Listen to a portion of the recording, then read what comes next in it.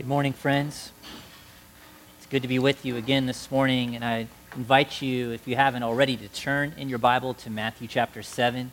We'll be there this morning to look at this rich passage, maybe a familiar passage to so many, inviting us to pause and ask, seek, and knock, to approach the Lord with that expectant attitude.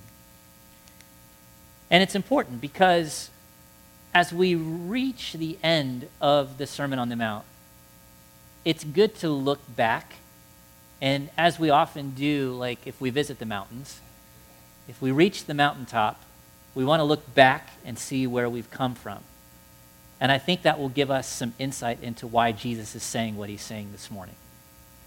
Right? If you stand on the mount and you look back, you see that Jesus has painted a picture of a beautiful life, one that's rich, one that is fulfilling, one that's whole, one that is a picture of grace to other people, that's pure in heart, that hunger and thirsts after God. It's actually a picture of people who are reconciling people with other people, who are peacemakers in their homes and workplaces and in the world. It's a picture of people who are putting away anger and instead reconciling with others, putting away hatred for love, getting rid of hypocrisy to actually be real people around other people, to do away with a hypercritical spirit so that you can actually love people and address them in their deepest needs. From the mountaintop, we see this beautiful view, and a person who is eager to jump into that life can do so one of two ways. The first way, they can just jump in and say, man, that's good. That is beautiful, and I want to live that way. And they set out to do so, but very quickly find that they are insufficient for those things. The second way is what gives insight into this text this morning. You see, Jesus is not just randomly suggesting a few things to do in the Christian life as we near the end of the Sermon on the Mount. In other words, he's not just taking a bunch of disparate, unconnected topics and putting them at the end just to kind of cover all his bases. No, what did he just speak about in Matthew chapter 7? It's the difficult situation where you know somebody else is in the wrong, but you also know that you yourself have a very critical spirit and you don't like that other person very much. What do you do when you realize you don't know the difference between a person who needs to hear the gospel and a dog?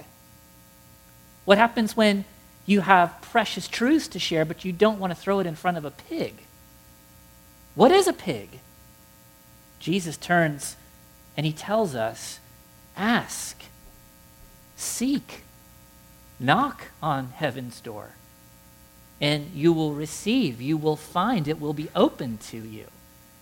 You see, I think the key to this text is not to see it as a blank check to get whatever we want from God, as much as direction for what to do with this life that he's presenting.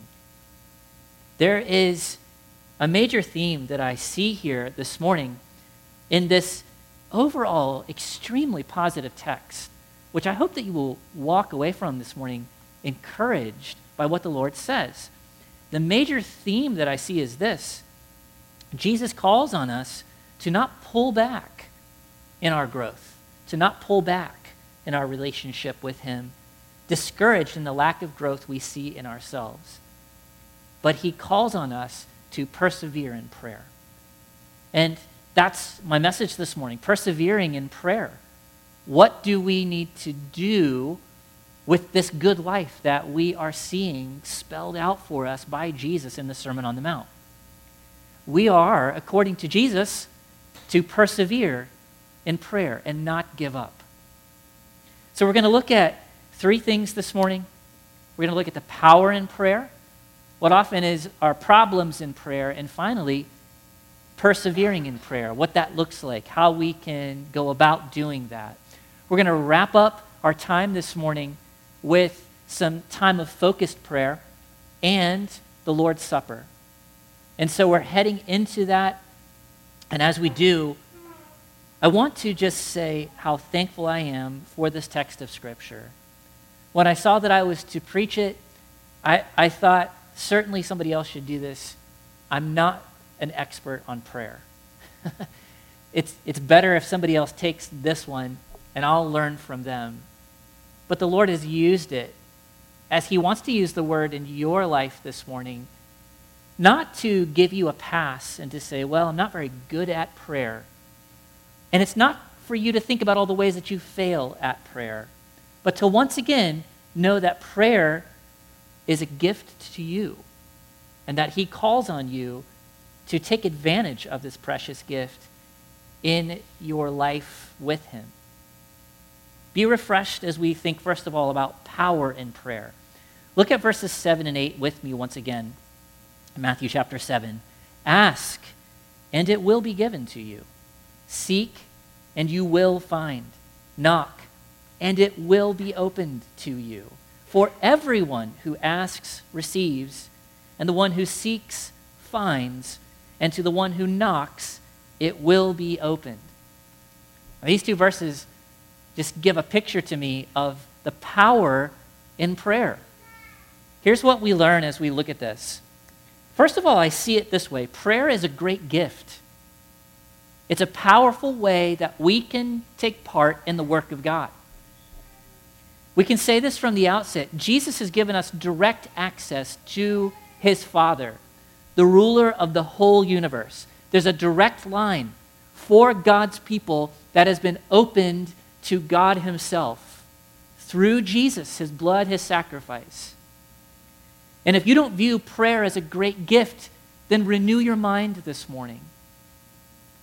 If you think of it only as a duty, only as something that you do, that maybe isn't completely necessary for your life, this is the renewal of your mind this morning. Prayer is powerful. And prayer is a great gift to you and me. We see it as a burden, but Jesus has given it to lift our burdens, to alleviate them. Secondly, prayer is powerful because it's a means to accomplish God's will.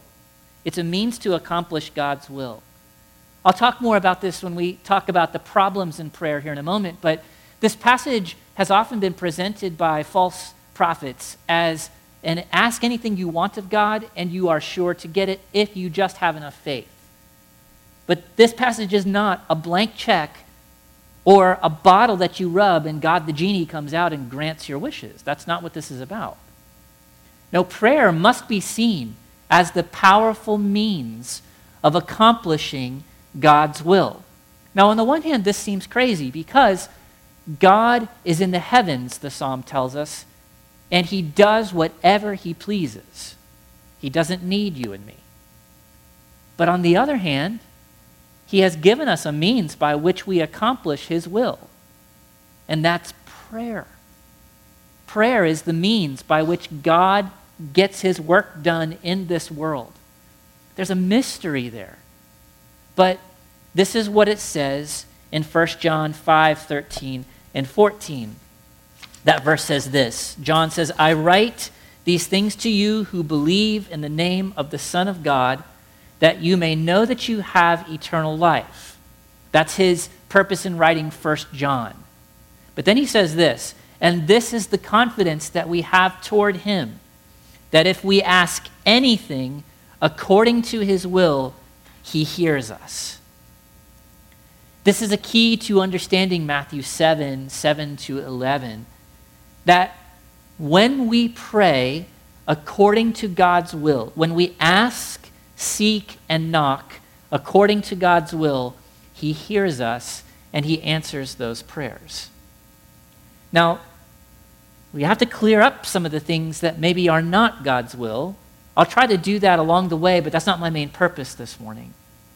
What do I mean in this main idea here is that God's will is accomplished when you and I pray.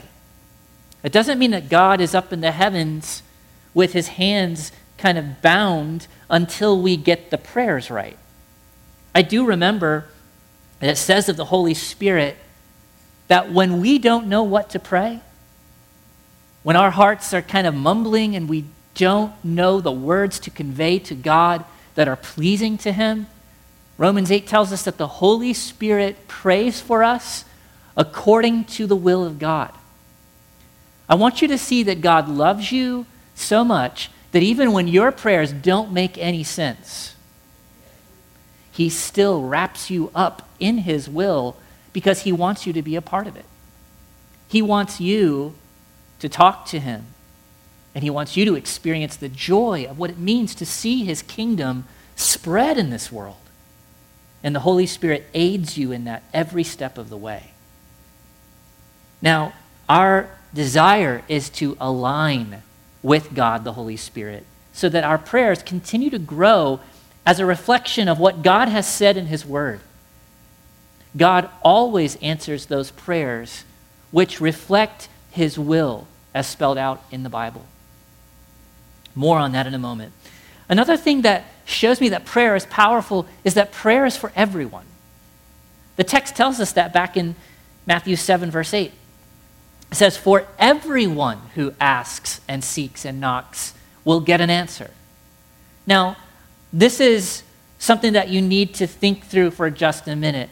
The everyone that Jesus is referencing here is not the crowd that's gathered around him. It's the group of disciples who have committed themselves to him. No, Jesus isn't just throwing out this broad appeal to pray, kind of like, you might have an unbelieving friend. Maybe you here today are a non-Christian. You would say, well, I'm here today because someone brought me here. I'm curious about what you do. And you're talking about prayer. Well, I pray. Well, prayer is a term that's thrown around a lot. And sometimes people say, well, I'll pray, or I do pray, but they don't really know to whom they are praying. Right? A Christian has been saved by Jesus Christ and his death on the cross and his resurrection to life so that they are alive to God the Father and now have a relationship with him. They're now saved. They're secure in the hands of God. And they now have a relationship where they can say anything to God that's on their hearts, and they know God loves them. But here is where I give encouragement to those of you who are following Jesus today. I'd say first to those who may not know Jesus, the prayer that God will answer for you, if you are not a Christian here today, and the prayer that we pray for you is that you will ask him to save you on the basis of Jesus' death for you.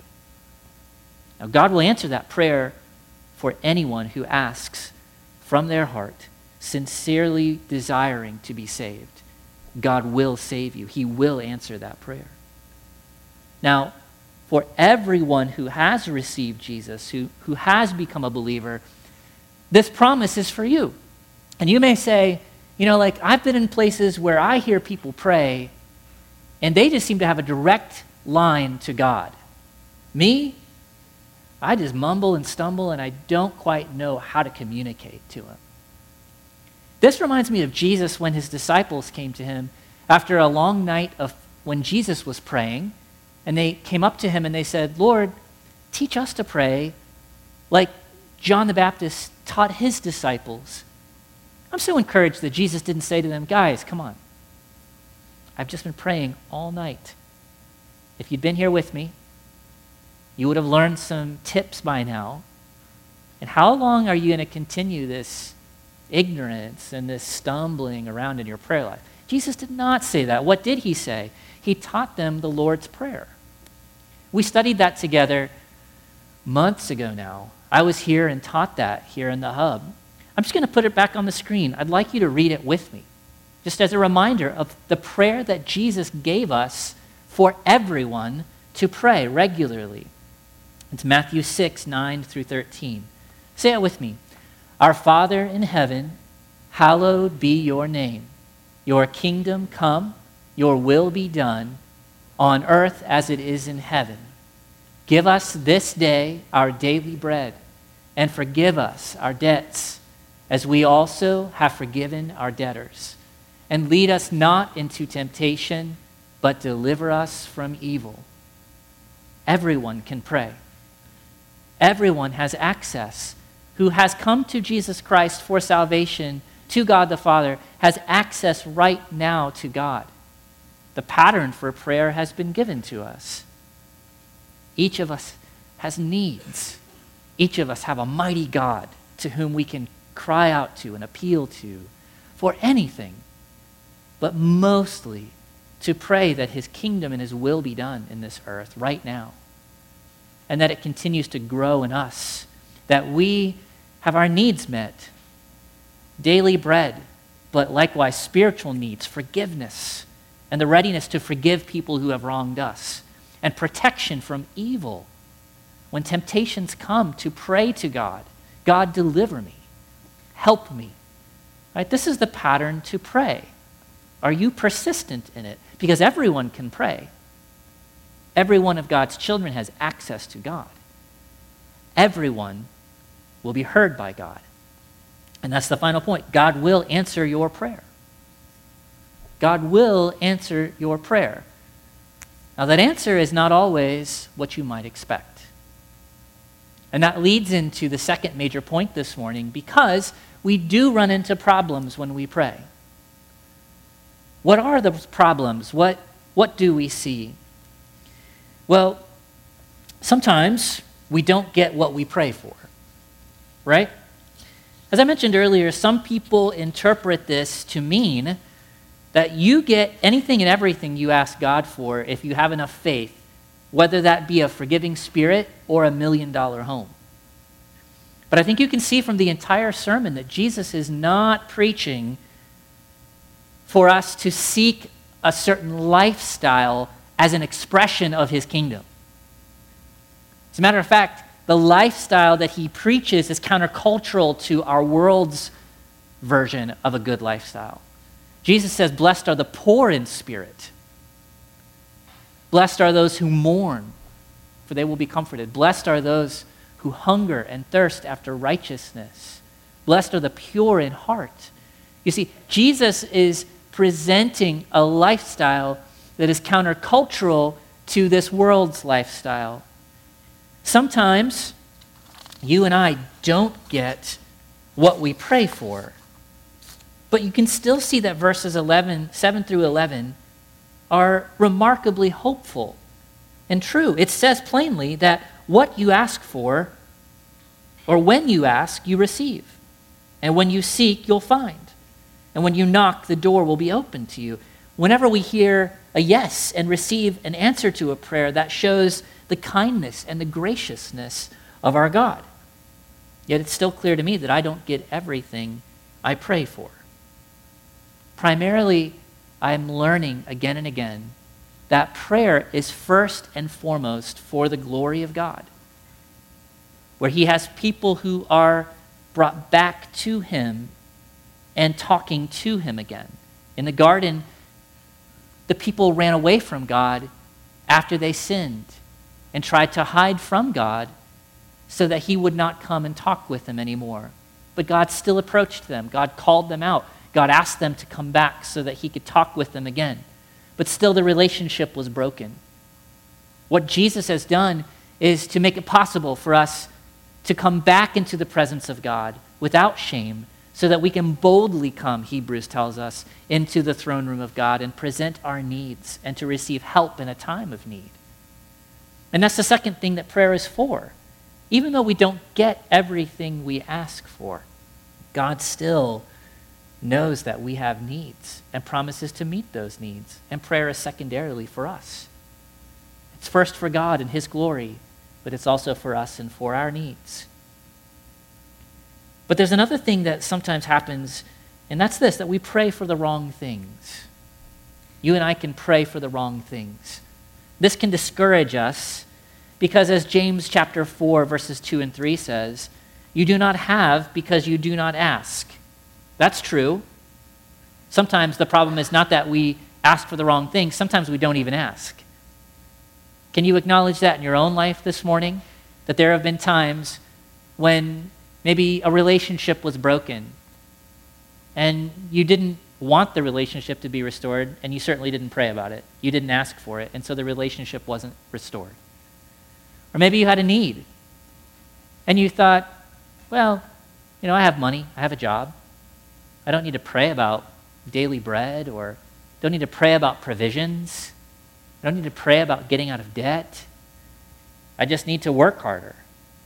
There are some times when you and I don't have the things that God is ready to give because we just simply don't ask. But further in James chapter 4, it says this: you ask and do not receive because you ask wrongly to spend it on your passions. And the fact is, we often pray for the wrong things. I think about this whenever there's some conflict in my home. Maybe one of my kids, I'm not going to use any specific examples, protecting the guilty, right? We're going to do a general kind of overview, all right? So let's just say there's a problem, and I'm going to put myself as the star of the problem, all right? I've got an issue with somebody else. I don't like what they said. They're basically just encroaching upon my rights in my moment when I want some peace. Now, I have often been guilty of throwing up a quick prayer to God. God, will you just shut that person up? Or will you just help them to realize I just need some peace? There are ways that I've prayed where I recognize, man, that's not helpful. That's not right. And God doesn't bring the peace. But what often happens, though, when I learn from that and I learn where I have been selfish, self-seeking, I can go to God and say, God, my spirit has not been right. Please forgive me and help me. I don't want there to be conflict in my home, but I've contributed to it. Please change me. And that's helped my attitude. And that's actually in a backdoor way brought about peace. And that's the genuine way to do it, where our hearts align with God's will. And that's going back even to the Lord's Prayer. Lord, help me to forgive as you have forgiven me. Lord, help me to have an attitude that realizes how much I've been forgiven so that I can then forgive other people or seek their forgiveness. See, there are things that we pray for that are just wrong things. And then other times, the bigger problem might be that we just fail to pray, thinking that it's either irrelevant or ineffectual. I think this is often the problem for me, is that I learn a lot about the Bible, but then I don't respond in prayer because I think that the knowledge I get from the Bible and about the Bible, from Jesus, about Jesus, is all I really need. And I can just build up the knowledge so that I know what to do. But that's like approach 1 to the Sermon on the Mount. That's like hearing good things and saying, yeah, I've got it in here now I'll just do it. What Jesus is saying, that it takes concerted effort in our prayer lives to ask, to seek, and to knock, to receive answers from our Lord. He certainly won't answer when we don't even ask. There are certain things that will not happen in your spiritual life and in my spiritual life until we pray. So, in the third point, how can we persevere in prayer? Let's get into these words, ask, seek, and knock, to explore what they mean. I want you to see that these words, ask, seek, and knock, describe personal responsibilities that you and I have. These are personal responsibilities. All right? You can't leave the sermon time today and conclude, well, the Bible says all I have to do is ask, seek, and knock. I'm good. No, you actually have to ask, seek, and knock. That's your responsibility. That's what you are responsible before the Lord to do. Ask conveys humility. Like, if I ask someone how to do something, what does that say about me? I don't know how to do it yet. If I ask someone for help, that means I'm not capable of doing it, or I don't have enough strength, or I just don't know how. The same is true when we ask God for help. It conveys the right understanding that you have about yourself and that I have about myself. It's an understanding that I am needy. I am needy before the Lord. And to come to him in prayer and to say, Lord, I need you. I need you today. And it may be like this. Maybe you don't feel that you need the Lord. Maybe you think life is going just fine.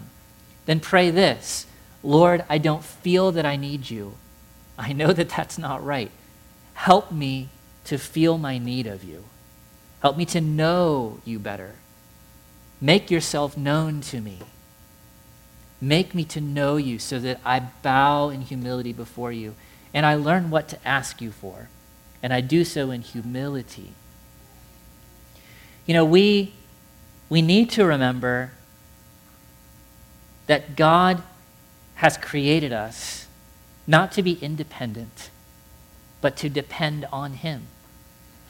I read in the Psalms this week that God takes care of all creation.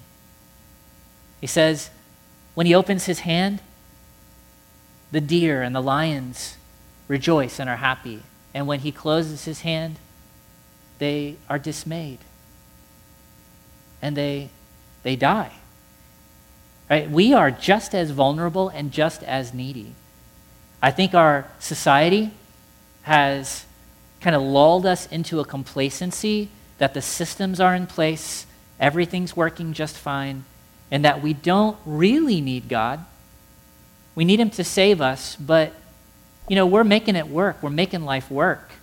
We're propping up the church. We're doing all the good works. We're doing the giving. But if we would realize that the reason that we are in such a secure place is that God has his hands open right now. And he's giving. Pray, God, help me to awaken to an understanding of your nature, your gifts, and to be grateful. You know, to pray for that. And these verbs are not just one-time things. Ask, seek, and knock are called present imperatives. Maybe you've heard this before, or it's in the notes of your study Bible. What does that mean, present imperative? It means that you do it like this. You keep on asking, you keep on seeking, and you keep on knocking. And you do it again and again and again. Seek conveys a personal responsibility to take the next step, right? You've asked God in humility for something, but this goes beyond mere asking to position yourself in places and with people who can help you grow in that area. You know, this week I was reading Mark's Gospel. It's the beginning of the year. You know, I'm viewing this message on prayer in many ways like we do any New Year's resolution to read the Bible more or to pray more. You know, I'm reading the Bible. I've renewed that. I need to be persistent in that. That's a struggle for me at times, to be persistent in the daily Bible reading all year long. I love January because I can restart it all. I was in Mark 4 this week, and I read about Jesus' various parables. In Mark 4, he's telling lots of parables. He starts with the parable of the soils. And then it gets down to verses 33 and 34, and it says this: with many such parables, he spoke the word to them as they were able to hear it. He did not speak to them without a parable, but privately to his own disciples, he explained everything. When I read that, at first, I was a little confused because I thought, Lord, why don't you just explain everything to everybody so that they can know? Why don't you just make it absolutely clear so that anybody in the crowd can hear it and know exactly what you're talking about? Why use parables? But then I lined it up with what I was learning in Matthew 7 when Jesus says, you actually are responsible to seek. What were the disciples doing? They were hearing Jesus, but then they had committed themselves to him. And they got closer. It's kind of like to ask, you're at the threshold, and to seek, you go further in. The disciples went further in to understand better what Jesus was talking about. And so my thinking was changed. In the initial thought, I thought, well, Lord, why did you not just make everything so plain to people the first time around? But then I thought this, no, you did make it plain, but there was a circle for that. And your disciples heard everything. The better thing to do is to get in that circle, to get closer. You see, you and your prayer life may be in a place where you're asking God for help about something tough in your life. Maybe it's a temptation that you just can't overcome. Maybe you're asking him, well, God, get me out of this place of temptation. Or God, please don't let this temptation overcome me. Don't allow this to overwhelm me again. But if you're seeking, you're not going to stay in places where the temptation can more easily get you and where you are more susceptible to it. You're not going to play the game where you've got one foot in that and one foot with God. Seeking means you're going to go out to where Jesus is and you're going to stay with him and you're going to keep seeking him and you're not going to take no for an answer. Now, I love stories in the scripture where people come to Jesus and it seems like they've kind of been pushed aside, but no, they keep pushing forward. There's that story about the woman who comes and she's a Gentile, and Jesus is in a context where he's with some Jews. And she asks, Lord, can you help me? Can you help me? Can you save? Can you provide? And Jesus says, it's not good to give the dogs what is fit for the children. And the woman responds to him, you may recall, Lord, even the dogs take advantage of some of the crumbs from the kids that fall under the table. And Jesus blesses her. Why? Because she said the right words? No, she had this attitude in prayer. She persisted. She came. And this is what people a generation or two would call, as they thought about this issue, suing the Lord.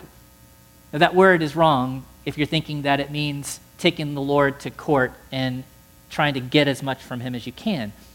Sue has another meaning that was used 150 years ago. It means this, to appeal, to plead in a longing way. And certain songs, they would say, have you sued the Lord for this today?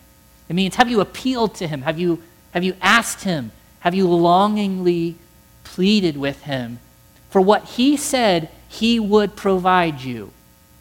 Right? If you are caught in any temptation today and you say, well, I've prayed about it, well, have you taken a hold of the Lord's robes and said, I won't go until you bless me?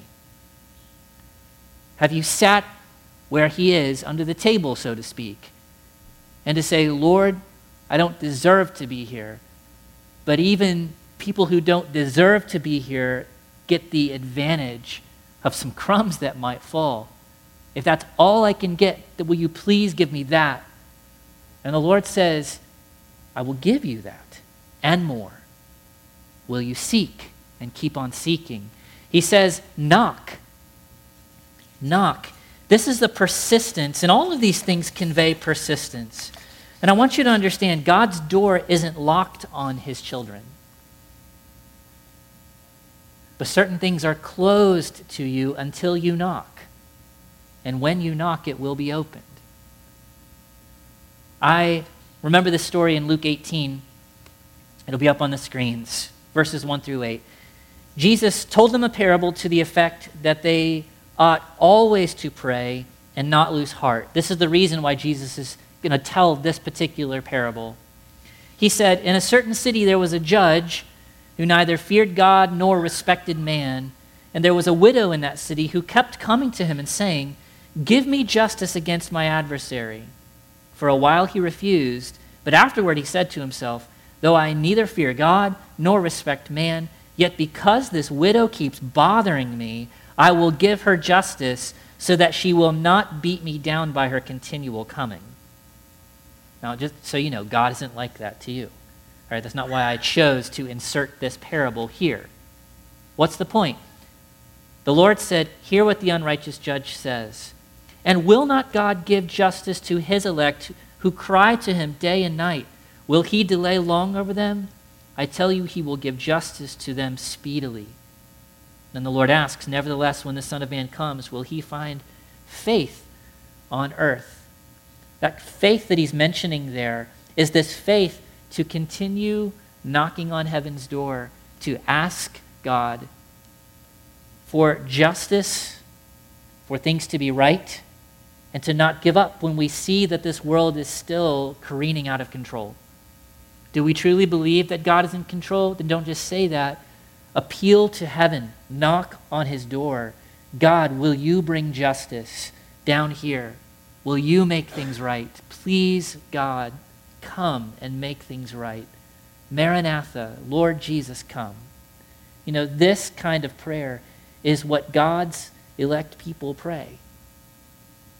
They knock and knock and knock. And the point here is not that God is like this unjust judge who's asleep in heaven with his door closed. And if you just knock, knock, knock. One of my children wanted in a door this morning and kept, when I didn't get in, they just kept going like this. And I thought of this sermon, and I thought, no, I can't. Stop. Just don't do that anymore. You know, God's not like that. God's not like, if I'm like this knocking on heaven's door, it's not like, Joe, will you just stop it? That's not God. And the point of this text is not that God is fed up with you. The point is that God is saying, come up, come into my presence, come further in. And when you knock, I will answer. When you are faithful to pray, and when you don't give up, I'll be there for you. You know, Jesus is not saying our God is unjust. His point is, where the unjust judge barely responded just because he was annoyed with the woman, how much greater is God, who hears the cries of millions of his people and will answer their prayer speedily. This is God. It's an argument from the lesser, the evil, to the greater and the glorious. And that's the point that we get to towards the end. Look at the end. It says,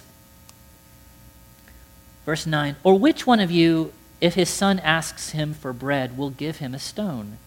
Or if he asks for a fish, will give him a serpent? If you then, who are evil, know how to give good gifts to your children, how much more will your Father who is in heaven give good things to those who ask him? There's that argument, again, that Jesus loves to use. Consider something that's lesser and even wrong, and then think of something greater and glorious about our God. The lesser is this. You and I who are dads here this morning, Jesus looks at us and says, you who are evil. He doesn't say that about himself. He doesn't say we who are evil. Jesus is not evil. But he looks at us who are dads and he says, you who are still flawed, who are broken by sin, who have troubles in relationships, who have really messed things up in your families, even you guys will still treat your kids with kindness. If your kids need bread, you're not going to give them a stone. Now, it's interesting, in Galilee, there were certain rocks that looked like the bread that the people made. And as a joke, you could give them a rock, and they might take a bite and break a tooth. You know, Jesus, again, is using humor. There were eels that looked like fish, that were more like snakes and dangerous in Galilee. And Jesus was saying, you dads are not going to give your kids a poisonous snake and tell them it's a fish. You're not going to do that. He said, you who are evil know how to give good gifts for your children. How much more will your heavenly Father give good gifts to those who ask him? In Luke's gospel, as Jesus tells us, he says, how much more will your heavenly Father give the Holy Spirit to those who ask him? And what does it mean? Are we to pray to God for things? Well, yes, we are. But in giving us what God gives us, what is the best thing he can give us? The best thing that God can give us is himself.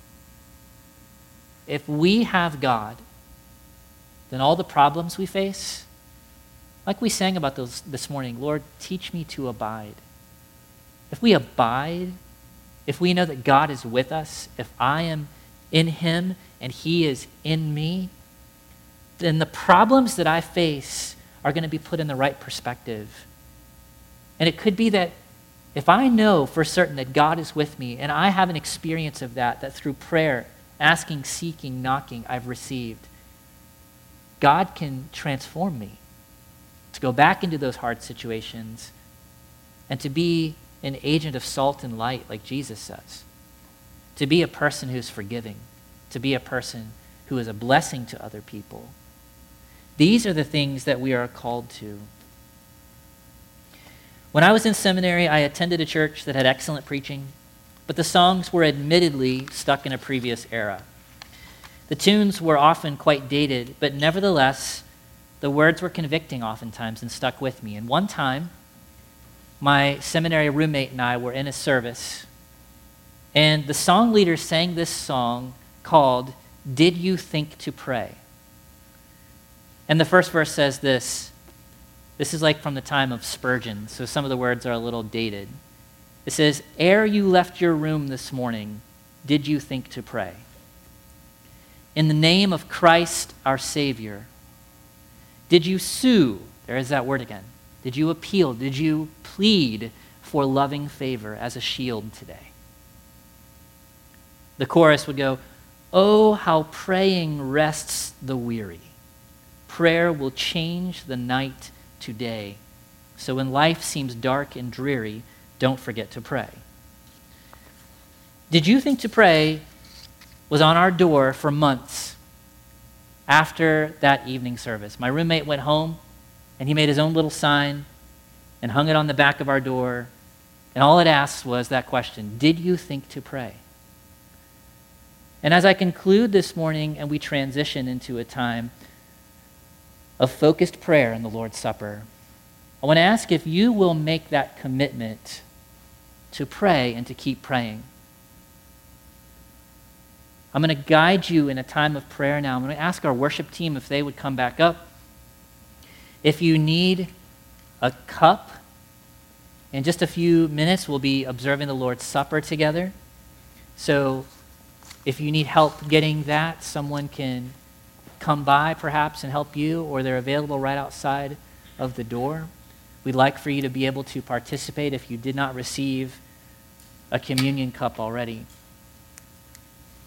But here's what I'd like to do before we partake of the cup. I'd like for each of you to bow your heads. I want to give you a moment, a couple of minutes, to pray in response to some prompts that I ask you to consider before the Lord. This is just you and the Lord. This is a time to renew your life before Him, to repent of some things, to ask for help.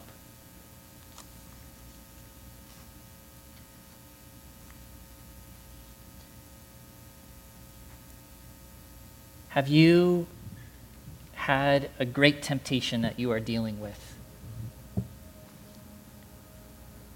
Have you prayed about that? Take a moment. Talk to the Lord.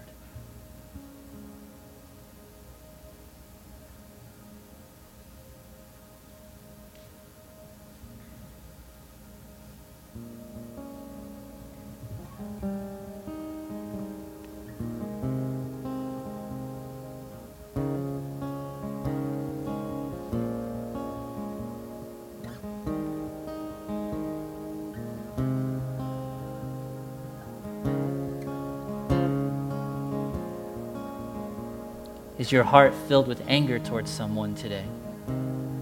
Have you been convicted? Someone who crossed you, you need to forgive them. You need to go to them and ask them for forgiveness. Will you pray?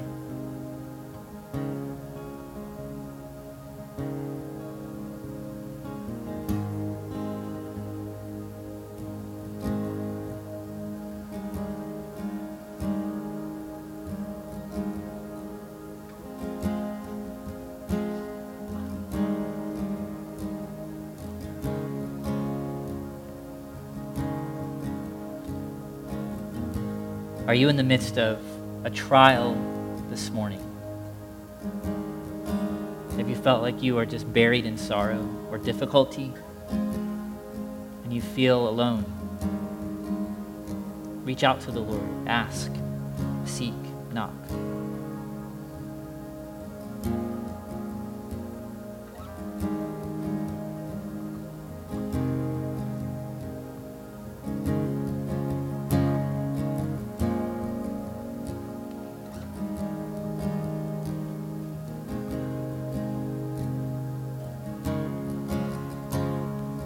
Heavenly Father, how much we need you. How great the trials that we face, and how greater still the temptation to believe that we don't need you. Forgive us, Lord. For those in the midst of great temptation this morning who feel like they can't break free, I ask that they would persevere, that they would be persistent in prayer, that they would not let you go until you bless them, that they would seek you and find you as they seek with all their heart. Lord, deliver them in that way. Help them to see your rich bounty already available in Christ.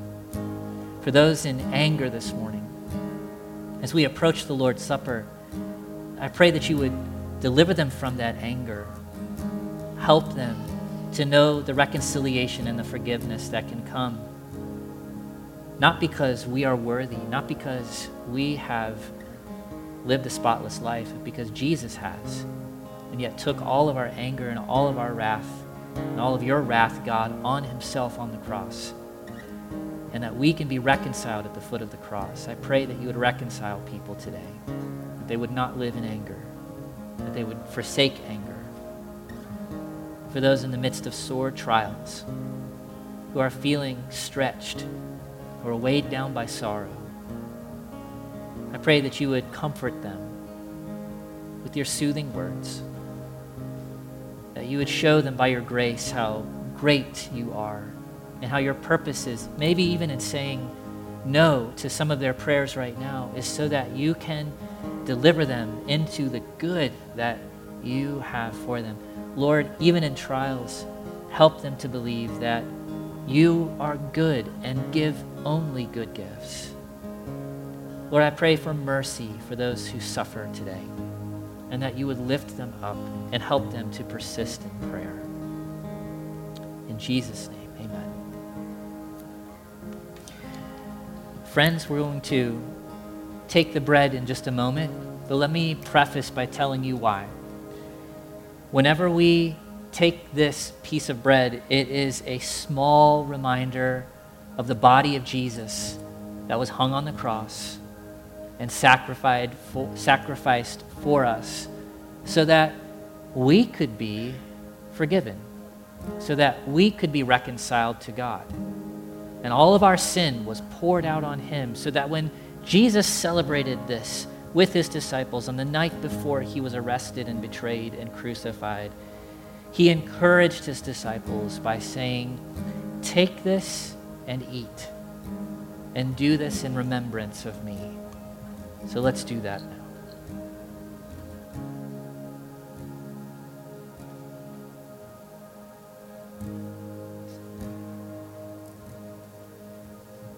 Lord, we thank you for your body that was broken for us. We thank you that we can worship you and be included in the people of God because of your great love. Help us to sing and to prepare for sharing in the blood and sharing in the vine so that we remember our place. In Jesus' name, amen.